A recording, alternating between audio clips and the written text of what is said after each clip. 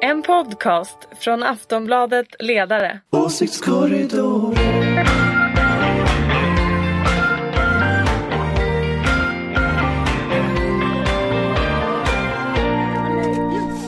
Välkomna till Åsiktskorridoren, Aftonbladet Ledarsidas podd som kommer varje fredag nästan. Vi har ett avsnitt kvar för säsongen, om jag förstår saker rätt. Välkommen Ulrika Schenström. Tack. Moderat. Yes. Karin Pettersson. Det är jag. Socialdemokrat. Det är jag. Anders Lindberg. Hej. Så också. Jag är Fredrik Virtanen och objektiv partiledare tänkte jag säga. Programledare. Vi brukar alltid börja med att snacka om Lars Adaktusson. Ja. Men eftersom Anders... Jag vill minnas att Ulrika lovade att sjunga Lars Adaktusson. Sjung. Men så här är det. Det ska du och jag göra tillsammans. Ja, men vi ska inte göra det idag. Precis. Utan vi ska göra det på säsongsavslutningen nästa vecka. Och liksom så att vi sjunger in julen. Så då lovar vi att Anders och Ulrika och vi andra sjunger med. Ja, vi absolut. The Lars Adaktusson-sång. Gillar inte du Lars Adaktusson? Så idag börjar idag börjar vi lite mjukt. Fruktansvärd kränkning. Ja. Mot vem? Mot Anders eller mot Lars? Eller mot... Nej, vi gillar ju Lars. Det är därför vi vill veta vad han är. Sluta sparka på mig, Anders. Det är inte jag. Nej, det var Anders. Ja. Det är bra. Jag kom på en grej som vi borde ha pratat om. Borde vi inte med det. Vi kan prata om det. Jag kan flagga för det. Jag tycker att vi borde ha pratat om din krönika egentligen, Fredrik. Ja, som väckte så mycket reaktioner. Ja, men kan vi inte flagga för att vi tar upp det nästa vecka också? Men vi kan väl ta upp det nu. Vi kan ha ett extra avsnitt. Nej, det tar vi nästa vecka. Nu behöver vi inte bråka. Utan vi snackar om Södermalm nästa vecka. Ja, vi gör det. Ja, det tycker jag är kul att prata om nästa vecka. Och Socialdemokraternas medelklass fobi. Våndor, fobi till och med, va? Men först lite om neutriner. Det är ändå torsdag när vi spelar in det här. Och Takaaki Kajita och Arthur B. McDonald får ju Nobelpriset i fysik för deras forskning om neutriner. Anders, kan du bara berätta lite snabbt? Ska jag berätta om neutriner? Underbart! Det är så här, jag tror du skulle prata om den här bron. Neutriner är en elementar partikel. Ja. Så det betyder att den är väldigt liten. Men det spännande de upptäckte är väl att de här har en förmåga att ändra karaktär så att de får massa. Och man har tidigare inte vetat riktigt hur de här neutrinerna fungerar och de är lite så här någon slags fysikens kameleonter, så att normalt sett kan du inte ha den här typen av dubbla egenskaper, men det de gör då det är att de får massa och därmed kan man då kunde du det här på riktigt? Man kan däremot hitta de där neutrinerna, vilket man inte kunde förut. Ulrika, det här tror jag, vet du vad jag tror att det här är? Finns. Ni har suttit här och pratat här innan jag kommer stressandes in och så bara, jag frågar dig om det här med fysikpriset. Kan vi inte prata om något jag kan istället, nämligen Tunisien, det är mycket intressantare. Vadå? Nobels fredspris? Just det. Ja. Det är ett intressant pris till skillnad från fysik som inte vi kan något om. Vi ska bara dra ett neutrino-skämt först. Fast många jag tror du frågade på allvar. A neutrino walks into a bar. Bartender says, "We don't serve neutrinos in here." The neutrino says, "I was just passing through." Otroligt roligt. Ja, de rör sig fort. Jag hade kunnat berätta exakt vad det där skämtet, varför det är så roligt för ett år sedan, men nu har jag tyvärr glömt det igen. Men Anders berättade ju bra om neutriner, de får Nobelpriset och vi snackar om Öresundsbrons debacle. Neutrinerna har inte fått Nobelpriset.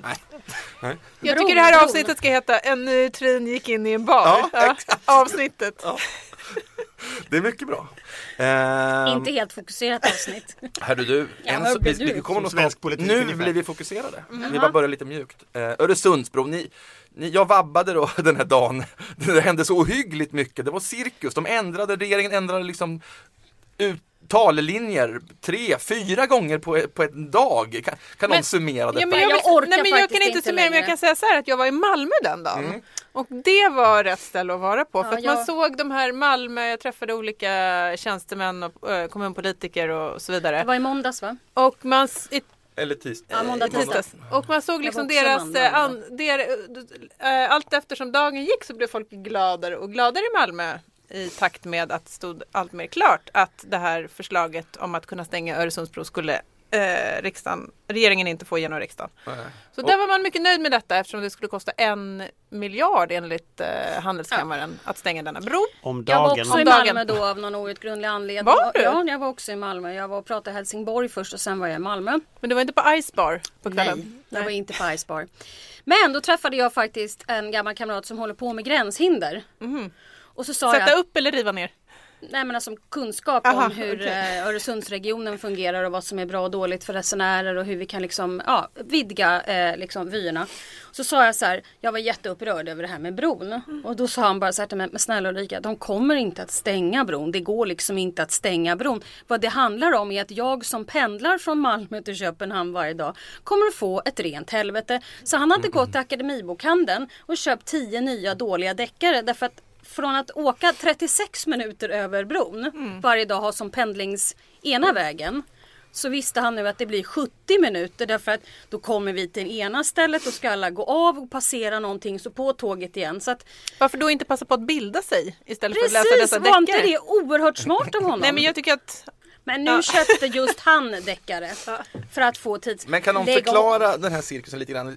Alltså, är de så här cirkusartade att de byter åsikter och ibland ska det lyssnas på lagrådet, ibland inte? Eller gör de det här för att skapa en dimridå för annan brutal politik som pågår? Jag ska nog i och för sig säga någonting, och det är att lagrådet har ju dissat rätt många politiska förslag och grejer under världshistoriens tid. Så att det är ju inte så att det här är det enda, men det är klart fast det här, jag försökte alltså som moderat ändå inte föra någon slags partipolitisk fjant-retorik här, utan ja, det var dåligt, men när vi har sett många andra saker i inrikespolitiken som ändå lagrådet jag skulle nog vilja säga att jag har nog faktiskt inte, jag har läst väldigt många papper från lagrådet och väldigt många papper överhuvudtaget från regeringskansliet, men alltså, jag har nog faktiskt inte sett en sån total sågning med den typen av språkbruk som det här lagrådet använder. Men det intressanta här är ju att det fanns ju flera förslag i det här, och det de hade tänkt gå fram med, det var ju det här med att du ska visa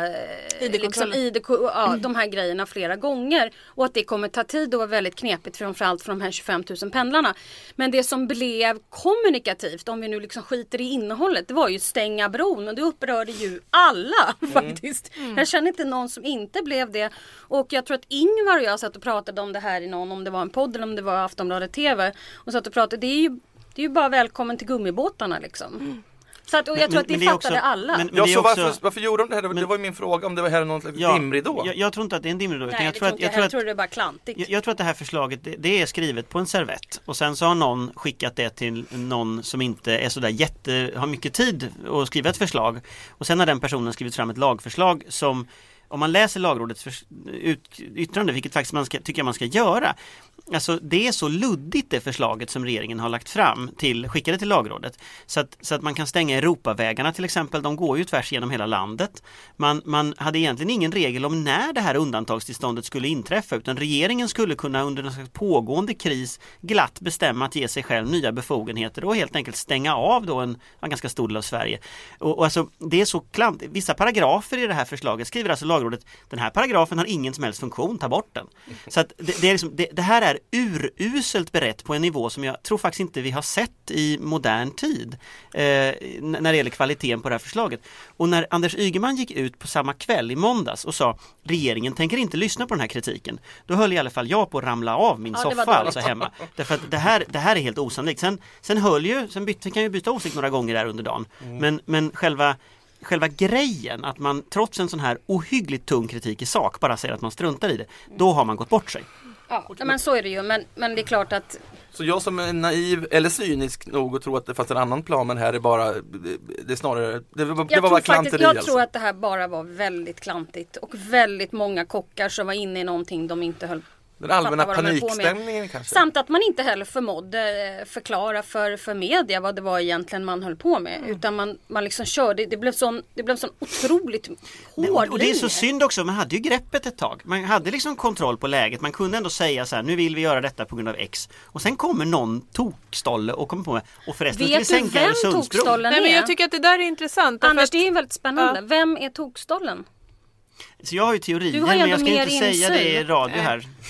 Nej, jag förstod det. Det var därför jag försökte trigga dig till det. Nej, men jag tycker att det är intressant det som Anders är inne på. Att det var ju efter regeringen hade den här presskonferensen när man la om migrationspolitiken och kom med de här nya liksom, restriktiva reglerna och så. Då, vi har ju varit väldigt kritiska från den här ledarsidan mot en del av de förslagen. Men jag tror att efter det så var det ju ändå så att regeringen på något sätt hade liksom läget i sin hand, hade situationen i sin hand.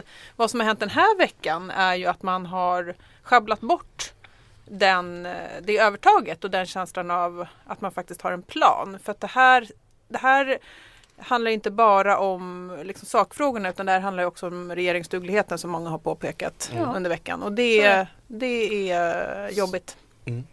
Ja, från en parentes i Socialdemokraternas historia till den slopade bortre parentesen.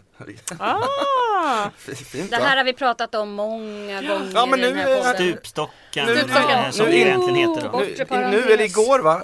Onsdags alltså. Onsdags. Men okej, innebär det här nu alltså att jag får vara sjukskriven hur länge som helst, så länge en läkare säger att jag är sjuk? Det innebär att du kan inte tvingas gå från försäkras ut och flyttas över till en liksom arbetsmarknadspolitisk åtgärd istället om du är sjuk. Så att det kan man säga. Det kostar ju massa pengar, Anders. Sjuka blir fler och fler. Men det betyder inte att de här reglerna blir dramatiskt mycket snällare när det gäller kontrollsystem, när det gäller uppföljning från Försäkringskassan, och inte heller och det finns också fler problem med det här förslaget. Ett av de problemen till exempel är att regeringen har ju aviserat att man ska använda försäkringsläkare i högre utsträckning än tidigare. Och det är alltså personer som då inte kanske direkt har patientkontakt. Så att jag tror att man ska nog inte tro att det här förslaget innebär att vi är tillbaka i någon form av mera så att säga det här läget innan alliansen gjorde alla förändringar, utan det är ganska mycket av den här politiken som har genomförts som trots allt tyvärr ligger kvar. Däremot stupstocken tillhör ju de mera bizarra delarna, att man så att säga, någonstans tror att om man utförsäkrar människor blir de friska, och det försvinner nu, och det tror jag är väldigt bra. Men det är fortfarande så att vi har ett ganska hårt klimat mot människor som är sjuka, och jag skulle säga för min del ett för hårt klimat. Ulrika, Moderaterna har ju inte tyckt om det här. Vad säger du? Nej, och jag har sagt det förut och jag tänker inte bråka idag. Jag tänker bara säga så här, ni vet vad jag står. Nej, jag vet inte. Jag tycker att det är bra med en bortre parentes. Därför att jag tror fortfarande på att det ger incitament att komma tillbaka till arbetsmarknaden. Och nej, Anders, dra inte dina talepunkter nu, för jag kommer bara säga samma sak. Så alla ni som lyssnar vet, här står jag. Och jag tror att i rådande läge, med tanke på hur arbetsmarknaden kommer att se ut framöver och de stora jättejobbiga åtgärder som kommer behövas göras på arbetsmarknaden, med tanke på det utanförskap som kommer att växa om man inte tar tag i integrationen, så tror jag att detta också är en åtgärd som är dålig. Punkt. Det behöver du inte säga igen, men om jag får säga då vad jag brukar säga.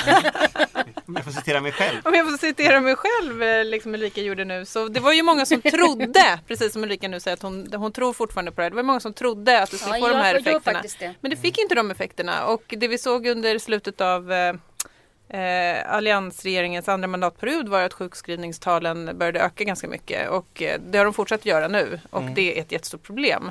Framförallt för de människor som är sjuka och som inte har möjlighet att komma tillbaka till arbetsmarknaden. Och vi har inte hittat några bra svar på hur det ska gå till. Det vi vet är att de här drakoniska reglerna som infördes under alliansregeringen faktiskt inte fungerade. Och det handlar inte om tro. Det handlar inte om vad man tror. Nej, alltså jag skulle gärna vilja... Jag vill bara säga till en annan sak här. För att allting hänger nämligen ihop. Och då är vi tillbaka i stora kostnader framöver som vi kommer att få. Även om vi vet att till exempel nästa år ser det ljust ut. Men om man tittar på hur det kommer se ut i kommunerna 17, 18, 19, 20. I alla fall de prognoser som vi har sett hittills.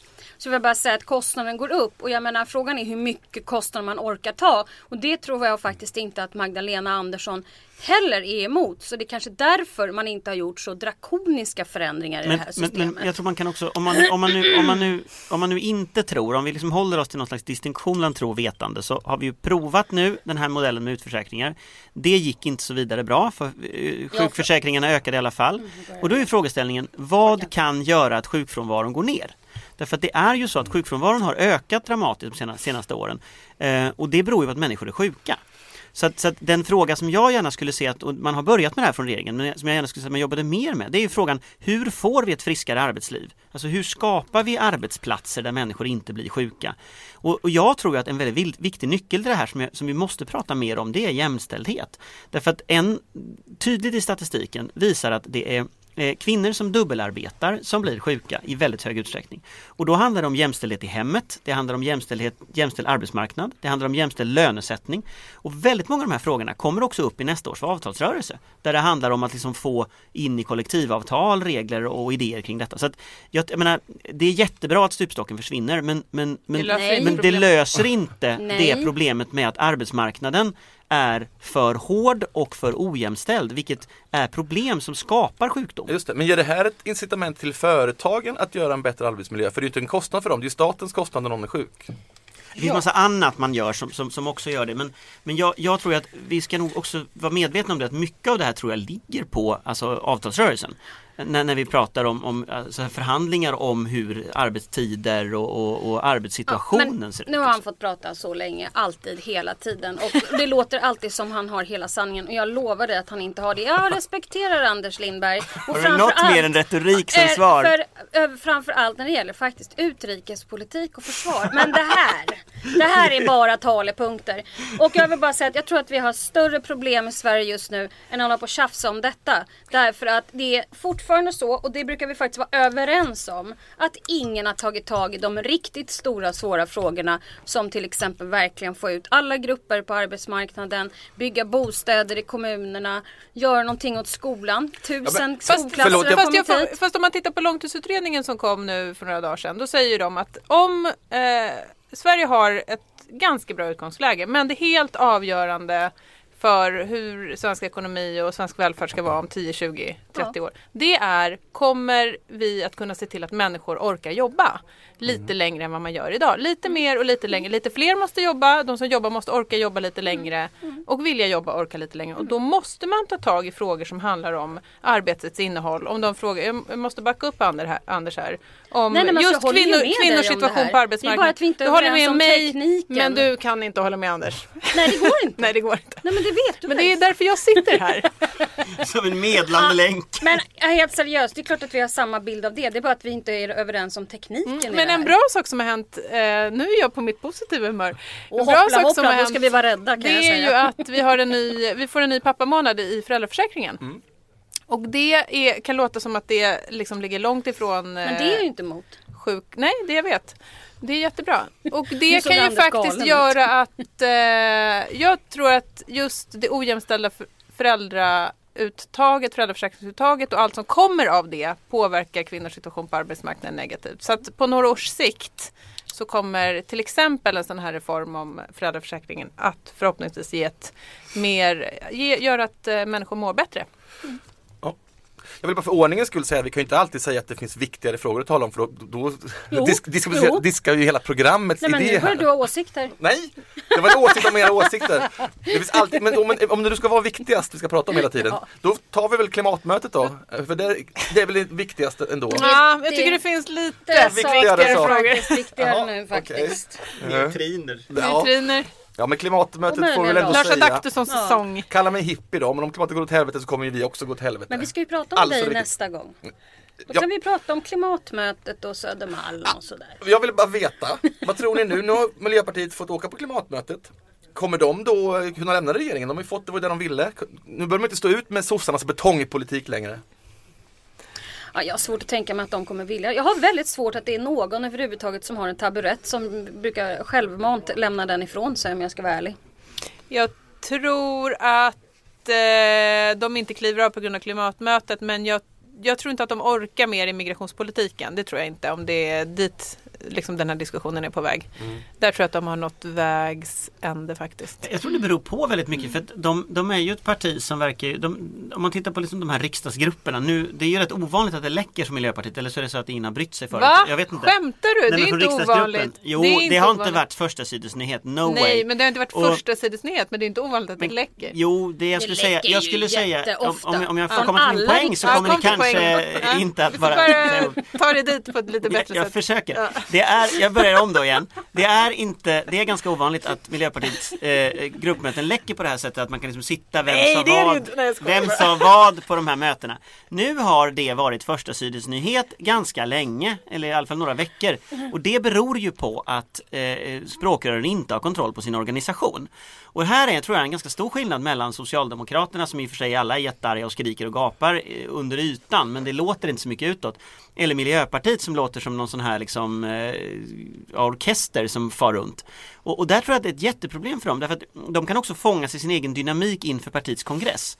Det har 2 sådana initiativ har tagits redan. Ett är om en medlemsomröstning i Miljöpartiet om det här.